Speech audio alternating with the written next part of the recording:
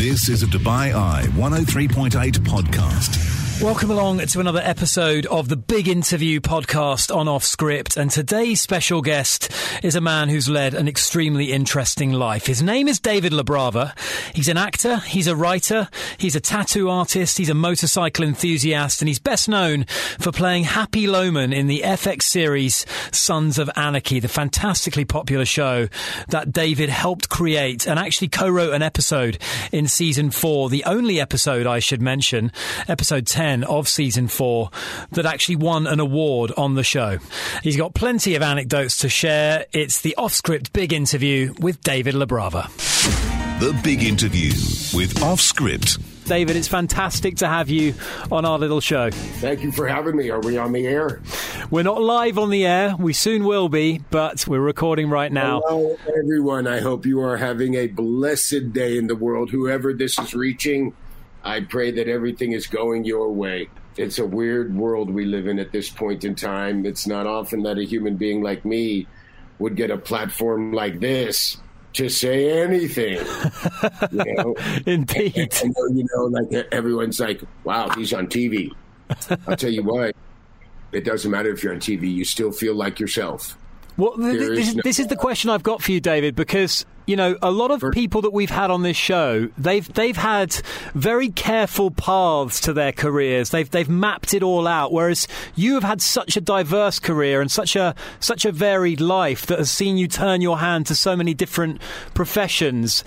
What sort of, when you grew up in Florida, what were your aspirations? What were you sort of dreaming about becoming? Surfer. I don't know. Like I look back on it now. I'm fairly old. I'll be 59 in October. I look back on it now like, wow, you chased the party for years. You were either going from the party, coming from the party, planning the next party. I've been to like 33 countries, and it's just like, I look back on it now. I landed in a town that I grew up in where a lot of my friends didn't leave that town, and they excelled in the arts and music. I excelled in traveling the world and having a lot of fun and doing that sort of thing. You know what? I'm going to say, I said to my friend the other day, because I just got back about a year ago, and I feel like I'd never expected to land back here. And he looked right at me and goes, yeah, but you wouldn't be you. You had to go do all those things that you did. Because I left here around 32 years old. He goes, look at everybody. They're shell-shocked from never leaving here. Which, you know, they're not, but I get it. I have friends in Miami that never left Miami. Yeah. I think it really opens you up a great deal to travel the world. I'm always, since I'm young, I'm like, what did you do to justify your existence for the day? What did you do for yourself on this planet to justify your existence for this day? Did you create something? My mom was like the art teacher. She's like my best friend still. And I grew up drawing, and I tattoo and write and all this sort of stuff. And it was always about creating. Yeah. Even before I left Miami, I was like, I was into surfing. And when you're really into surfing, that's all you're really into. But I would draw, you know, you get your time card. I would like graffiti up my little time card and put it back on the slot. So all the time cards are yellow, but mine's all multicolored. So I was always into creating. Now I'm still into creating. Yeah, I mean, where do you think that drive for you to... I think you went to Amsterdam, if I'm not mistaken, and of course you mentioned Thailand, you mentioned Bali. Growing up in a community where the culture is very much to stay where you are and to live your life in a pretty close confine, what compelled you, David, to travel the world, do you think? I was always into traveling. You know, my dad would take me traveling. I left home when I was like 15 years old to California, then moved to California, and when I went to Amsterdam, Holland, what a great country. I had a girl whose dad was a sculptor and her mom was a painter, and this girl was an incredible artist. And she said to me, you know, like in this country, if you're an artist, the state would subsidize you. So my dad does a few sculptures and my mom does a few paintings. And I really took that in. I was also working in a tattoo shop. So you're drawing every day, you're painting canvases, you're trying to be a good tattooer, you're trying to learn that. But then I saw, like, I really got it. Wow, there's people that are making their living from this. Everything I do takes time. Nothing is overnight. And when I say time, every project I do takes years. I mean, the script, it'll take a year to think about it, but 90 days to write it. The book took like 2 years to accomplish, but when I look back on it, If I had sat down for like 4 or 5 months, I could have finished it. But you never do. Writing is procrastinating. I don't know. I got into creating. The first time I got published in a magazine, I got hooked. This guy just paid me for what I wrote. I made up a story. I told him a story at a shoot, and he was like, we need a fictional writer. And that getting published alone was huge for me. And that was back in 1990, if I'm not mistaken, David. Wow, you're good. You did your research. See, I mean, like writers live on research. Nothing against writers, guys, but I never did research. I have a best-selling book. I've sold 2 shows to the network. I write every day of my life, but I write from life experience. I remember I told the story. We were at for a motorcycle magazine. They take a picture of a bike, and I told the guy a story, the publisher. And he goes like, wow, we need a fiction writer. And he published it. And I wrote for that magazine for a minute. And then I got a job as a cameraman. And I would write the whole thing I did not know the elements of a script, the slug line, the character, how he says what he says, the dialogue, the action. So I would write the whole thing of just the dialogue between 2 people talking, and I would get all the information out. And this Zalman King, he's passed away now. He's the one who taught me with the camera.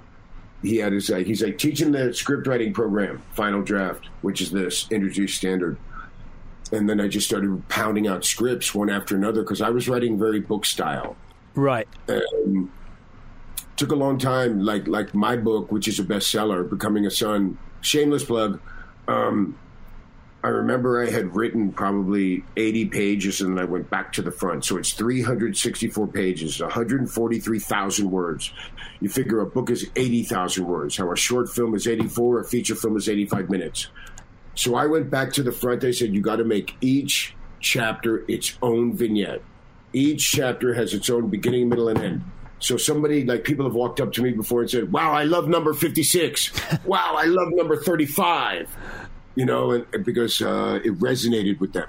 And for you, David, what is the hardest skill to perfect? Is it kind of that kind of long form? You know, you're taking what's in your head, your imagination, that raw creativity, and you're expressing it in writing, or is it the very disciplined style of a script?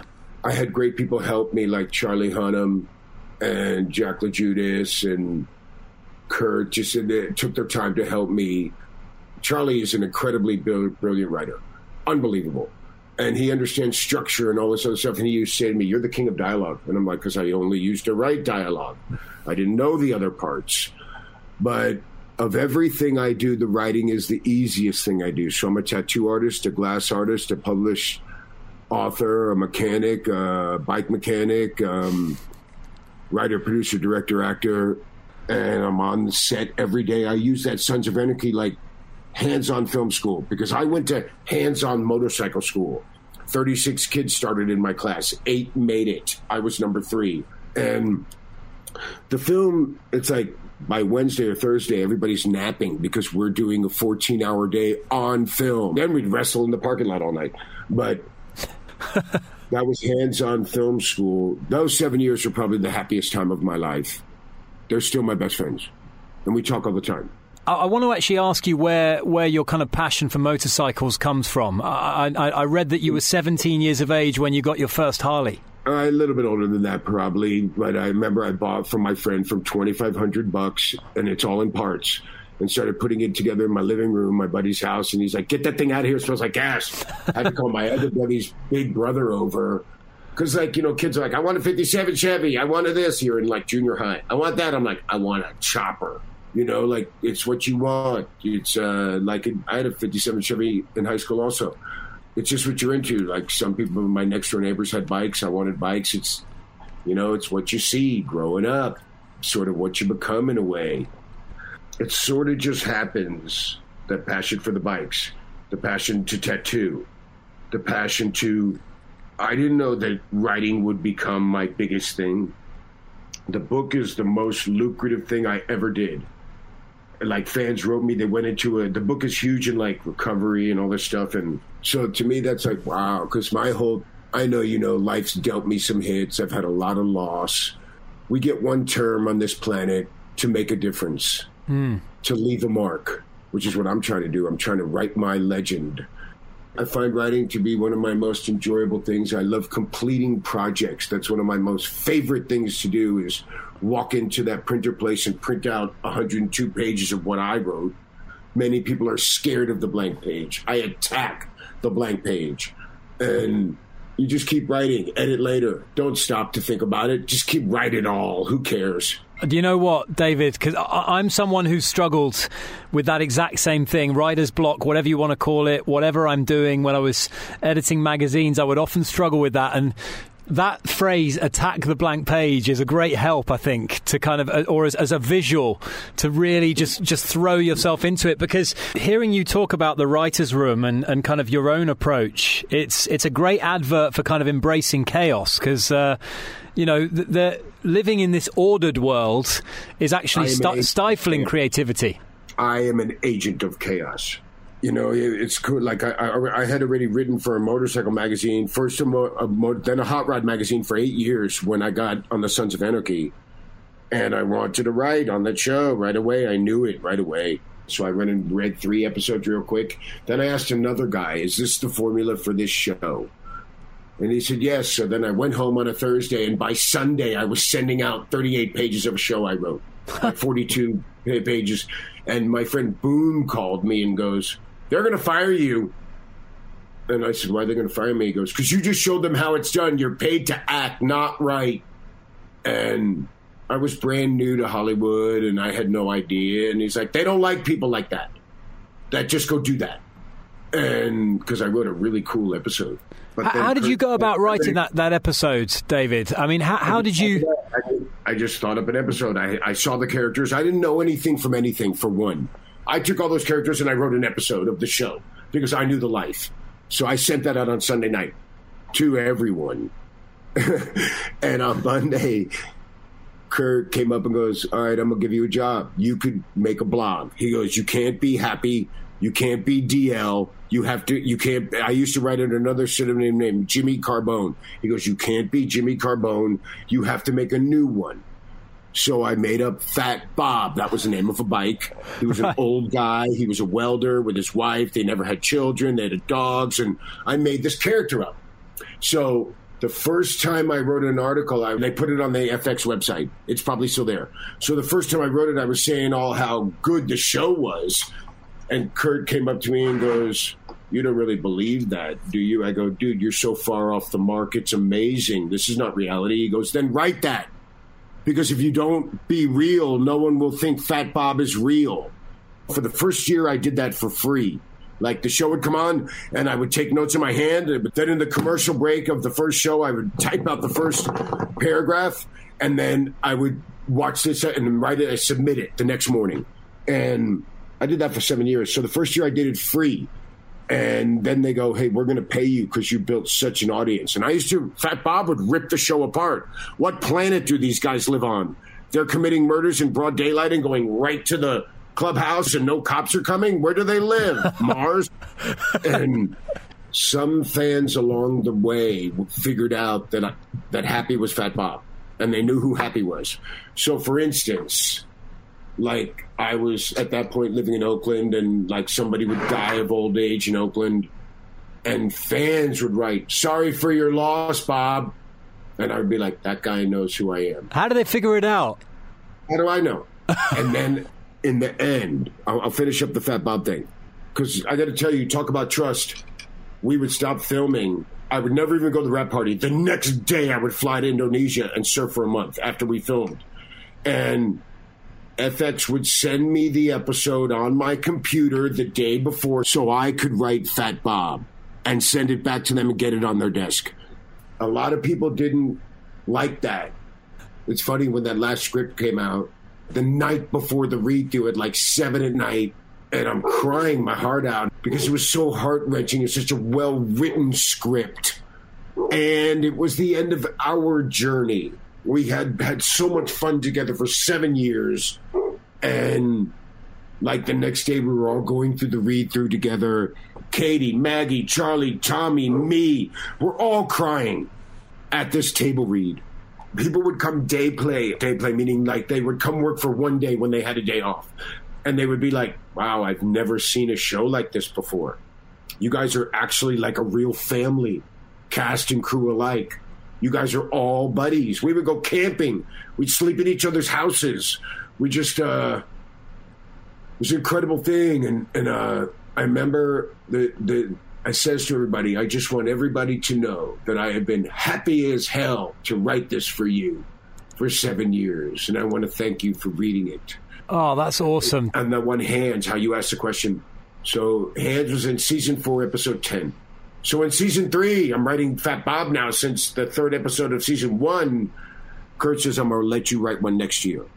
So to write an episode means you're not going to be in 2 episodes because you have to sit in the writer's room for 2 weeks with 7 other gifted writers and you're beating back ideas back and forth. And there's all these rules in the writer's room. And I remember the last thing Kurt said, it was a really big episode. Don't screw it up. So I got to say, I wrote this one scene. I must have shot 100 bullets in the scene. And, you bring in your first draft and Kurt calls me and he goes, 1 bullet, 1 blank is $7. The scene you wrote cost like $38,000. He goes, you get 1 bullet. Make it count.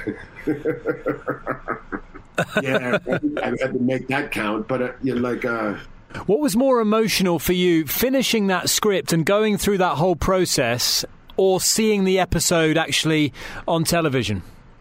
Seeing your name on the screen, written by, with your name on the screen. Chris Collins, David Labrava, and Kurt Sutter. Holy Hannah. Like, whoa, I took pictures, said that to my mom. That's amazing. I love writing. That's really important. If you're laboring through your writing, it ain't for you.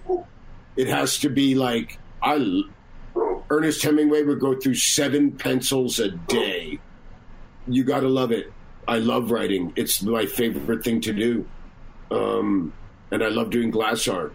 And, like the other things, I love writing. I love completing projects. You start out, I'm looking at my boards right now. But when you put that beat sheet up on the boards, you're right, it should be pouring out of you. Like every day. Like it's usually the last thing I look at before I sleep. It's usually the first thing I look at while I make my coffee is the script. It's right there, the scene I left off at. I wrote a film called Street Level that got an R rating, which is huge, from the Film Commission. I just completed a film. We're in what's called pre-production. Like casting it, scouting locations, getting the schedule and budget, which is like, I hope, $1 million, 1.5, 1.3. And it's also a different world today than it was. Like how I said to Boone, writing is different, directing is different. I go, you know what? I'm just going to pretend it's like 25 years ago and write a movie. He goes, that's what you should do. Boone's like my best friend. We talk all the time. Well, in a way, there's more avenues today with obviously all the digital platforms like Netflix, etc. There's more avenues for writers to get their work out there. You don't have to go through just the one Hollywood channel, do you? I would say there's more avenues. But it's tougher to get them on those avenues. Right. Because of the climate of the world today. Like, I shouldn't know what demographic or race or religion or gender the writer is when I see a script. I should see black letters on a white page, and it should be based on my talent. Like, are you following me? Yeah. Which I don't. I just feel like everything, like it shouldn't. It shouldn't discriminate. I turned down scripts. They wanted me to direct. I said, I can't do this script justice. I don't know enough about this world to do this script justice. Like, you write what you know. The first time it's all about completing a book. Now I'm writing fiction books of stories that I made up. Which do you prefer? The second one. Like, to write a novel, to write things. But I definitely should write like a book called like My Time on Set. Do you have a favorite memory from being on set, David? So many, it's amazing. Try to imagine after a 14-hour day, like there's the parking spaces, they're white line painted on the ground for a car. And you know how sumo wrestling is. They push each other out of the thing. That's the sumo. Yeah. So after a 14-hour day, we would be unwinding in the parking lot. It's dark now. And these guys would be doing this thing like a sumo game, pushing each other out of the white lines. And I would never do it. and it took a long time for me to relax. The first time I did the game, I did it against Chris Reed. Great guy, wonderful, lovely human being. He's like 6'8", 350 pounds. Wow. I weigh like $170. And so he comes at me, the first thing I did was just grab him by the shoulders and step out of the way and let him just, his own energy put him out of the thing, and he falls down. He's like, I can't believe it. And Tommy's like, what can't you believe? Tommy's the king of the one-liners. I'm like, I love you, bro. He's like, of course you do. I love those guys, though. In fact, I have a ring on my hand right now that only 5 people in the whole world have it. Me, Charlie, Tommy Boone, and Ryan.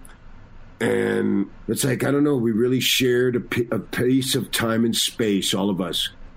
Charlie Hunnam, he's done so fantastically in his career, hasn't he? I mean, I know he's brilliant. He's straight brilliant. I love the Arthur film, the one he did with Guy Ritchie. Yes, The Gentleman. Also, he did a remake of Papillon, and I love the first one. The other one is a beautiful, beautiful, beautiful film. When I say that, when you're part, sorry, David, when you're part of something that A is that successful and B has that sense of a community spirit behind it, and kind of is just you're in your own little world. I mean, I looking in from the outside, I can't imagine what it's like to be part of an experience like that. But the cast members of different shows that have been incredibly successful all speak with a lot of poignance and a lot of nostalgia when they finish, and then you know we saw the Friends reunion recently, and that was a weirdly nostalgic experience. I know a few years back the Sopranos cast got together as well 20 years after the first episode. How was it for you emotionally dealing with that coming to an end, and what would your own sort of view on maybe a reunion or getting back together with the guys in some official capacity be? You mean for like an interview, not to do a show? You mean yeah, to sit and talk? kind of that kind of thing. Yeah, similar to how the cast of Friends got together. Just to sit and talk. Sure, I didn't know the Friends thing. I didn't watch that show, but yeah. Also, like how I said to you, when we got that last script, I mean it. Crying all night, crying at the table read the next day. Not just me, everyone, because it was like the end of our thing. Yeah, like it was the end of our little journey, and we knew it. Kurt wrote an incredibly, incredibly, incredibly, incredibly, incredibly beautiful, beautiful script. I mean it. By the bottom of page 1, I was crying, and so was Charlie. You know, it was just a highly emotional, very powerful script. And in real life, I think this gave us all a platform. Look at all the goodness Theo's doing, and it's like, you could say nothing, you could say something. You could believe in something, or you could believe in nothing. What do you want to do? I want to believe in something. I want to say something positive. I'm just a guy, man. I still feel it. I was waiting for a tattoo to come in, $35 name. And I got on a national television show that became a very big thing. So now I have a voice. What are you going to do with your voice? I use my voice to help dogs because they don't have a voice. And I use my voice to try to spread positive energy. So yes, on the reunion thing, and the other part was like how it's impacted my life. Well, and then also from fans of the show, what have they told you, David, about how much it means to them and why it means so much to them? What kind of things have resonated with kind of fans of the show that you've spoken to? All kinds of things. There's about family, and a lot of people. Like I always say, you guys think the women are watching that show because there's, Charlie and Tom, women are watching that show because Katie's a killer. Women are watching that show because Maggie's a killer. Because the women on my show are victors, not victims. Everyone writes women as the victim. I don't do that. I think that the show resonated with a lot of people on many different levels of family. Yeah, it resonated with the bike people. Let's move past that. Just the people that were about family, especially Gemma. She was really the iron fist. Her job was to hold that whole thing together. I used to do these signings. I don't seem to get them so much anymore. I'm not concerned. But people would come up crying. I'd be like, don't cry, don't cry, don't cry. And I find it amazing. People would like travel through the rain to get to this thing. They come up all soaking wet. I'd be like, you could have the picture free. Here, have it free. And the guy would freak out and be like, I brought these pictures extra for people like them. I don't know. I didn't have a voice before that show. Not everybody has a voice. So if you have a voice, you better be careful what you say with it. Yeah, it's a responsibility. Yeah. In terms of in terms of transitioning from writing to acting, I mean, not many get to experience both sides of that fence. Obviously, most writers occupy that world. Most actors occupy that world, and you've crossed over and done both. I mean, what was that like to kind of go onto the other side, if you like, and act out a character? Easy. I don't know. It's easy to play pretend for me, I guess, and, you know, to read a script and just so early in life, and it's pure imagination. That's it. Like, and you have to be able to develop that, and once you've developed that, you just continually hone it. You're able to imprint that onto whatever it is you have to do. Everything's a character study. When I'm sitting in my car and there's 6 people crossing in front of me at the light, I'll look at one of them for the whole way he crosses. And I'll try to imagine the darkest part of his life. Not trying to imagine the greatest part of his life. I'm trying to imagine the darkest part of his life. That's drama. You know what I mean? You're not, this blue skies, everything wonderful, terrific, and happiness, that ain't going to sell. No. We need to see this other thing, you know, like how this guy's actions impacted his whole family. Looking back on your incredibly varied career, David, what is there one particular achievement that fills you with the most pride? That I wrote that book. That's the one. I completed that film. How about on the film Street Level? Like, I get a call. I usually don't pick up a call unless I see the name, but I was in Northern California and it was an LA number. So I picked it up, and the guy goes, yeah, I'm looking for David Labrava. I'm like, who's calling? He goes, this is this guy from the Film Commission. And I'm waiting for this call. And I go, I'm David. He goes, okay, I'm this guy from the Film Commission. I'm about to give you your rating. Is there anybody, like, above you on this project? I said, no, I'm top of the food chain. And he goes, okay, I'm ready. Are you ready to get your rating? Would you like to write it down? I said, aren't you going to send me a certificate? He goes, yes, we are, but I'd like to run this past you first. I said, did you watch my film? He goes, kid, I made everybody watch your film. He goes, I can't believe it's your first film. Every kid in America needs to see this film. And then the guy just starts going off about how, he goes, oh, I'm like 63 years old. And like, he loved the film. And it ended up getting picked up in 100% of the cable networks in America. And that film is like what happened to me on the Lower East Side from 7 to 8:30 one morning. Wow, I need to see this, David. Street Level. Okay, do you know? I can find it on. I'll find it on one of the platforms online. You can find it on Amazon Prime. Amazon Prime. Yeah, perfect. It's distributed by Freestyle Digital Media, and it's pretty cool. You know, like I didn't get the best deal, but it did get on the air. Like how Boone says, if you made the best movie in the world, it would only be in the theaters for 1 month. You got us on the air for 15 years. Anybody in that film can go, would you like to see some of my work here? Just log on to this right here.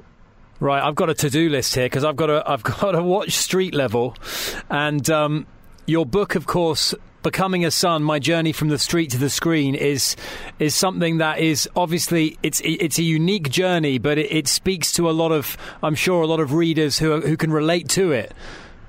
Yeah, it's pretty. You know, I started that chapter to chapter. The first one is putting the baseball cards in your spokes so the bike would sound like a motorcycle. You're like 9 years old.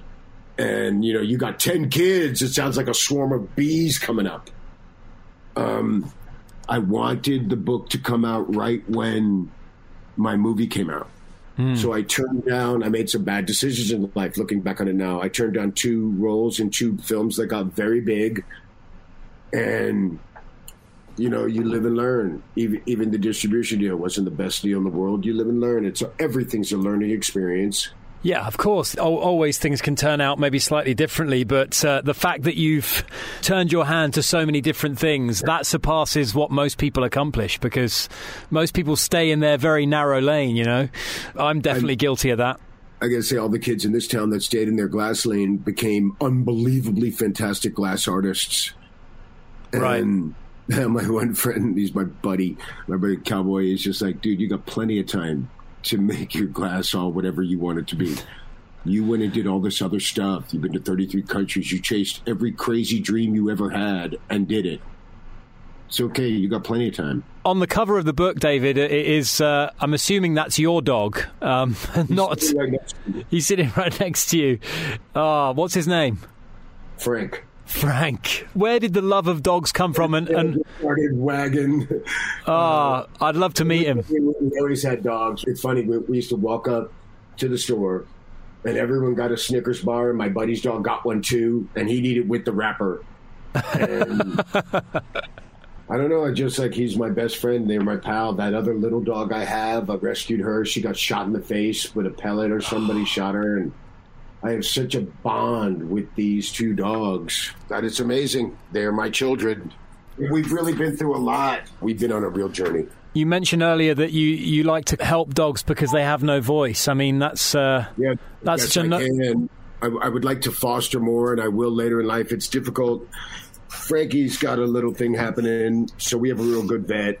And like, I live in a very small house. It's difficult to imagine bringing another dog into their world. I live in their world. Yeah. This is their world. They get rotisserie chicken every day. I don't even eat chicken. And that's a good, tell you what, that's a pretty good deal. I've had friends come over, wow, man, your dogs eat better than I do. I says, as they should.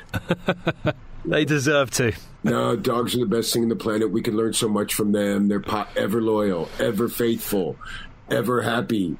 Always positive, like never let you down. Their eyes look at you with the truest of attention, the most unconditional love. You're right. There's always conditions with people. Well, listen, David, I have thoroughly enjoyed chatting to you. It's the morning. I've really enjoyed it, and thank you so much for being so open with us and for telling so many great yarns. It's been fantastic. I'm going to leave you with one, okay? Go for it. I'm going to tell you kids a little story. It'll take about 2 minutes. So, on our show, people like, you guys have a crew appreciation day? Like Kurt would get sushi, and they put up a whole tent. There's like 350 people that make that show. Construction, grips, electricians. It's not just the cast and writers. So they had crew appreciation day every year where nobody would work, and they would give out prizes, and that's like unheard of. And they have a raffle, and they're giving the crew prizes. A spa, a this, a that. You know what I mean? And we're the people that are picking out the tickets, and we read the name of the guy. Right. All right? Are you following me now? I'm following you. You got 300 people under a tent. So right in the beginning, Charlie and Theo and everybody made an agreement to not make a big speech, just to pick out the name and say the thing. And in the earlier part of the night, of the afternoon, before people sat down, it was just me and Katie sitting there. I could tell you so many cool stories. It's amazing. I says to Katie, because this was year number 7, I go, if I'm not mistaken, this is the last time to thank anyone, correct? She goes, that is correct, yes. So I was like, like a lot of people picked out a name before me. Nobody had thanked. Everybody thanked the crew, because the crew worked extremely hard. And when how I'm telling you the story, I do it word for word, verbatim. So it became my turn. And, Parrot's like, okay, the next gift is going to be given out. Everybody knows him. DL, he plays happy. And I lean over to Charlie and I go, not a dry eye in the house. So I walk up and I say to them, how do you thank somebody that put you on the map, that gave you a voice, that gave you a career? And I looked right at Kurt and I go, thank you. And he was like, wow, because nobody had thanked him. And then I looked at everybody and how do you thank a group of people that took you under their wing and didn't shun you out and really taught you a craft that they had been practicing for decades? And I just looked at Katie, Charlie, Kim, Boone, each one. Thank you. Thank you. Thank you. Thank you. So people are now looking at me like, whoa. Then I turned to Paris and go, how do you thank somebody that helped you with your life and your film career and your acumen? And I'm like, thank you. And he's speechless. And then I looked at everybody and I go, you know what? You guys are like a machine. In a machine, it's full of cogs. I said, you know what a cog is? A cog is a gear, and one spins the other. And some are spinning faster, some are spinning slow, and some are totally spun out. But you guys all spin in unison, and it's magical to watch. And everybody freaked out. Wow. And then Boone stands up afterwards. He was the next guy, and he looks right at me and goes, how am I going to follow that? And he just reads the name, and that's it. That was it. Hey, really, pleasure to talk to you. Everybody out there is listening. Stay safe. Love your loved ones. Appreciate every day. Be the voice for dogs. All animals. It's the animal kingdom. We are guests here. You've been listening to a Dubai Eye 103.8 podcast. To enjoy lots more from Dubai Eye in the United Arab Emirates, just go to DubaiEye1038.com or find them wherever you normally get your podcasts.